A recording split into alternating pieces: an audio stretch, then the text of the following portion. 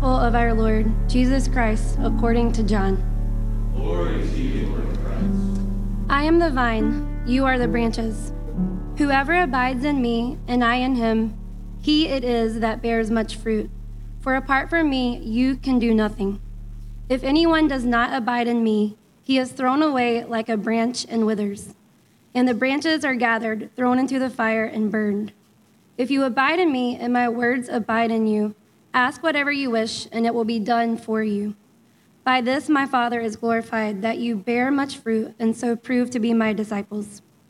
As the Father has loved me, so have I loved you. Abide in my love. If you keep my commandments, you will abide in my love, just as I have kept my Father's commandments and abide in his love.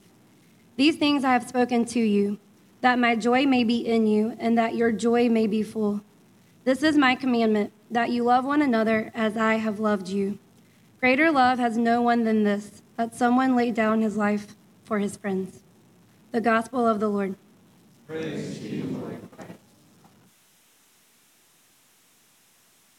Christ. Morning. My name is Jonathan South, and I am the pastoral intern here at Daniel Island Fellowship, and I've had the honor and opportunity to do that for the last school year, and it's been a real blessing for my wife and our family as y'all have poured into us. And I just want to thank you for that and get started with this sermon. So let's say a quick word of prayer, if you'll join me. Heavenly Father, we thank you for our many blessings and for this beautiful day and the opportunity to worship you freely. As I bring the word to your people, please overcome my frailties and my inadequacies so that you are revealed in all of your majesty and glory. We also remember and pray for the fallen service members and their families who made the ultimate sacrifice for this great nation so that we may enjoy the liberties and freedoms that we so often take for granted. Lord, we know that all things in this life are fleeting except for you. The grass withers and the flower fades, but the word of God endures forever. Amen. Okay, so I've called this sermon All In with God's Plan. And sometimes you're all in with God, but you can't understand his timing. You're doing everything that you think that you can, and it just doesn't work out. So I want to ask you a quick question. Have any of you ever felt like you couldn't understand God's timing? I know I have. There's been plenty of unanswered prayers that were the best thing that could have ever happened to me. And so that's something I want you all to think about. I want to tell you guys a little bit about me and a little bit about my story. Married to my high school sweetheart. Some of you already know that. We met in high school, obviously, and somehow she's tolerated me. I married up, clearly. And we started college. I started 1 year before she did, and we were going to graduate in 2004. And that's because I took 5 years. I was working full-time and going to school full-time. And we were going to get married in September, right after graduation. And so I walked at my graduation. I was a poli-sci major. And then because of a family tragedy, I had to withdraw from the very last class that I was enrolled in. So I had 3 credits left. I technically graduated. I walked, but I didn't get a diploma because I hit pause. I had to withdraw. And I couldn't, as we were ramping up to our wedding, tell my wife, hey, by the way, I didn't actually get that class done. So, just wanted to tell you, as we're about to embark on this life together, I didn't do that. Instead, I said, well, I can finagle this. I can make this work. I can just take a class over the summer or maybe in the next fall and just get it done, and she would never even know about it. That's kind of ridiculous, even now saying it aloud. So I didn't even tell her about this for the first almost year of our marriage until it just was eating me alive. It was my private, personal shame, a prison of my own making about something that was totally ridiculous. So when I came to Allison, sobbing and in tears and trying to explain what had happened, she thought I had committed some unforgivable sin. Maybe I'd done something terrible that she couldn't ever forgive me for. And when she found out it was just one stupid class, she just started laughing. She's like, what are you doing? Why are you torturing yourself? Cut to a about 12 years later. So I was supposed to graduate in '04. It's the early part of 2016, and I've been feeling a stirring in my heart. And the problem was I was feeling called to ministry and really feeling called to seminary through a lot of discernment with friends and pastors and people like that confirmed this calling. But I couldn't bring myself to even tell them that, yeah, I know I want to start seminary in the fall, but I've got this class I've got to overcome. I just couldn't bear it. It was my shame that I couldn't bear it. So I wonder, as I'm telling the rest of this story, I want you all to consider, what about you? Is there some secret shame that's keeping you back from the plans that God has for you? My guess is that there probably is, and it may never be anything that's seen the light of day, but you're just torturing yourself with that. So I didn't finish the undergrad, but I was feeling called to seminary and to ministry, and I knew that's what I was supposed to do. So I called up my alma mater, and I said, hey, I know it's been 12 years. I only need these 3 hours. How about, can we work this out? And the registrar kind of paused, a really long pause, and he kind of laughed a little. He's like, well, we've changed the undergraduate program a lot, so you'd actually have to take 3 semesters to make this work out. So, I'm sorry you have plans for this fall, but you got new plans. And so I wasn't expecting to hear that, and I also felt crushed. I was like, God, why would you put this on my heart if there's no way to fulfill this dream? And that's the other part of this, is God will never put anything on your heart that he won't provide a way to, for that to come to fruition. So if you have a dream or something in your heart, it's probably not from you. It's probably from God. But if you think it's insurmountable or unconquerable, that's just not true, because he will carry you through. So I called up the registrar. They laughed at me. He's like, well, you'll never get this approved. You could call the your department, but they're just not going to approve it. We've never done anything like this. And so I lamented, and I also want to say lamenting is totally normal. That's very human. Most of all of us lament at one time or another. I called the department chair of the political science department at Kennesaw State, and I said, here's my story, dude. I don't know what you can do for me, but I'm going to lay it out for you and just be at your mercy. And I told him what happened. And he paused for a while, and he said, you know what? Don't worry about it. Congratulations. Enroll this summer for an online class. You're going to graduate. So what went from 3 semesters, a year and a half of my life, went down to a month-long class in the summer.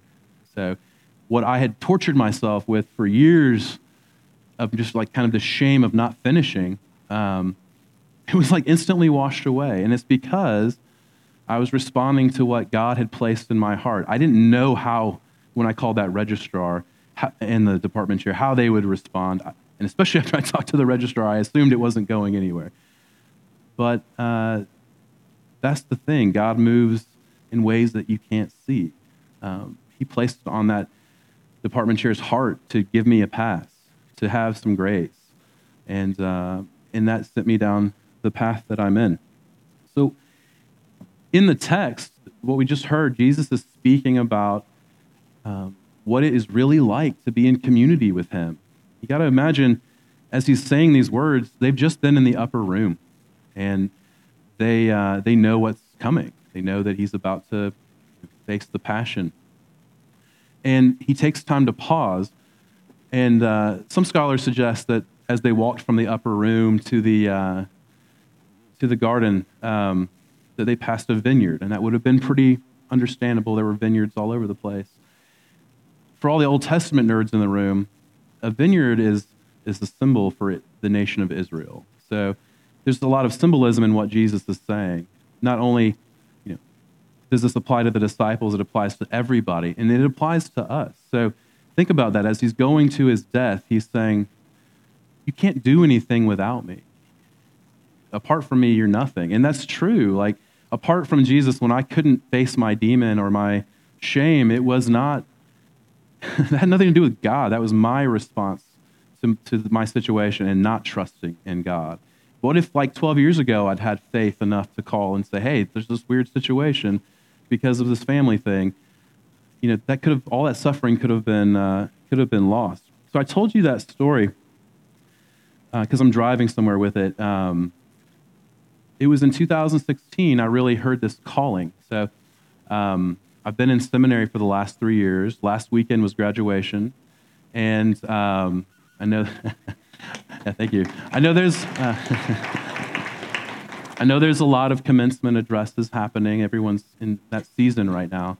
Our commencement speaker made a good point. It resonated with me. It was that I'm going to give an address that's different. Every other commencement, the speaker's going to say, "Good job, you did it. You can do anything on your own." That's not true. That's a bold-faced lie. You can't do anything on your own. And that's what he told us, and he's right. The journey that I've been on couldn't have happened if I hadn't been abiding in what Jesus had placed on my heart. So we cut to 2016. I'm still not done with school. I'm here trying to answer this calling. I don't understand everything that's going into it, but I know I need to respond. It's overwhelming. Like, there's no doubt in my mind. So where I saw like a mountain, he'd paved a highway. So I was on my way to seminary. And it's interesting as you go, the language about the vineyard, don't forget that we are all tied to that vine. We are all little parts of that if we're abiding in Jesus. So it was the other members of the vine and friends that came along that welcomed me in and provided counsel for me. So as I was headed to seminary, my buddy, who was a major counselor to me, said, "You're about to do Hebrew 1. You're like going to dive into the deep end with this stuff. And you don't have anybody to travel with. You don't have any running mates. I had the benefit of other people that were traveling with me. How are you going to do it? Are you worried about it?" And I responded immediately without even hesitating, "No, I'm not worried about this at all. I didn't know you 6 months ago, and I had this other stuff going on. God will send a friend to me." So it's Hebrew 1. We go in for the first day. I set my bag down, grab coffee, and come back, and there's this scruffy-looking dude sitting there. And I'm like, "Oh, hey, where are you from?" We get to do the chit-chat. And we determined that we live 10 minutes from each other. That individual was Kenneth, the guy who was up here playing drums and who preaches occasionally and nerds out with me. We even call each other Hebrews. I know that's lame. I get it. But there's also no other person in the last 3 years I've probably spent more time with. Getting down to Jacksonville and back and doing class, it's crazy. And the thing is, I knew God would send that friend. I didn't know how that would happen. I didn't know how that would pan out. But I knew he would send somebody along the way. Think about it. If I hadn't had Kenneth show up and we weren't rallying for each other and supporting each other and pouring into each other, we both could have fizzled out. Seminary is crazy for y'all that don't know. It is an intense, and it should be. It's a very intense process. What I've just completed with the Masters of Divinity it's ridiculous. I read these statistics and I don't think it's right, but it could be. 1,000 hours of lecture, that's probably right. 25,000 pages of reading. I didn't think that was right, but my wife tells me it probably is. It's constantly buried in my books. And I've probably written over 1,000 pages in that time. So that's a crazy race. That's a marathon that I couldn't have done on my own. It took me 12 years to wrap up my undergraduate. I'm wrapping up that Master's of Divinity in 3 years. It normally takes 4.5 or 5 years. And that's not of my own volition. That has nothing to do with me. I'm actually, have been at times a unwilling participant, kind of along on the ride. And that's okay. What I kept coming back to is that Jesus will provide a way. Where I can't see a way, he makes a way. So it's the success of the degree is nothing to do with me.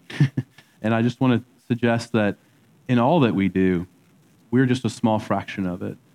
It really has to do with God and his bigger plan for us. Think about it. We're not the great chess master that God is. He's 20 moves ahead, and he's working in like cyclical time.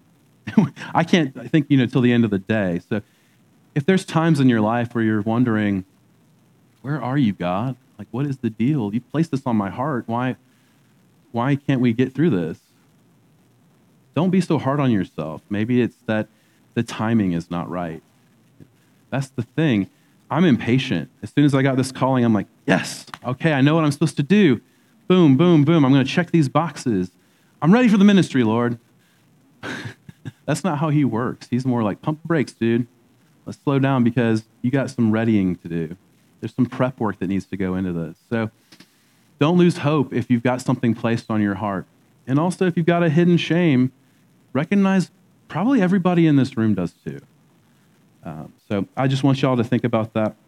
The main thing I want y'all to take away is even when you're hopeless and you can't see a way, God makes a way. And he does it in a big, big way.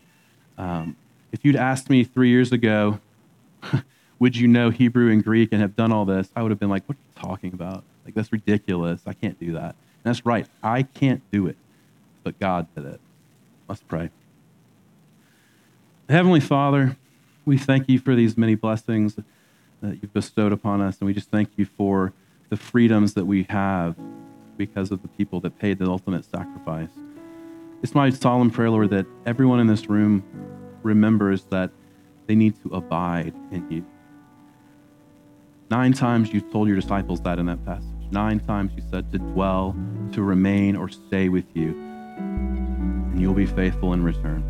So I pray that all of us stay faithful, Lord. It's in Jesus' name that we pray. Amen.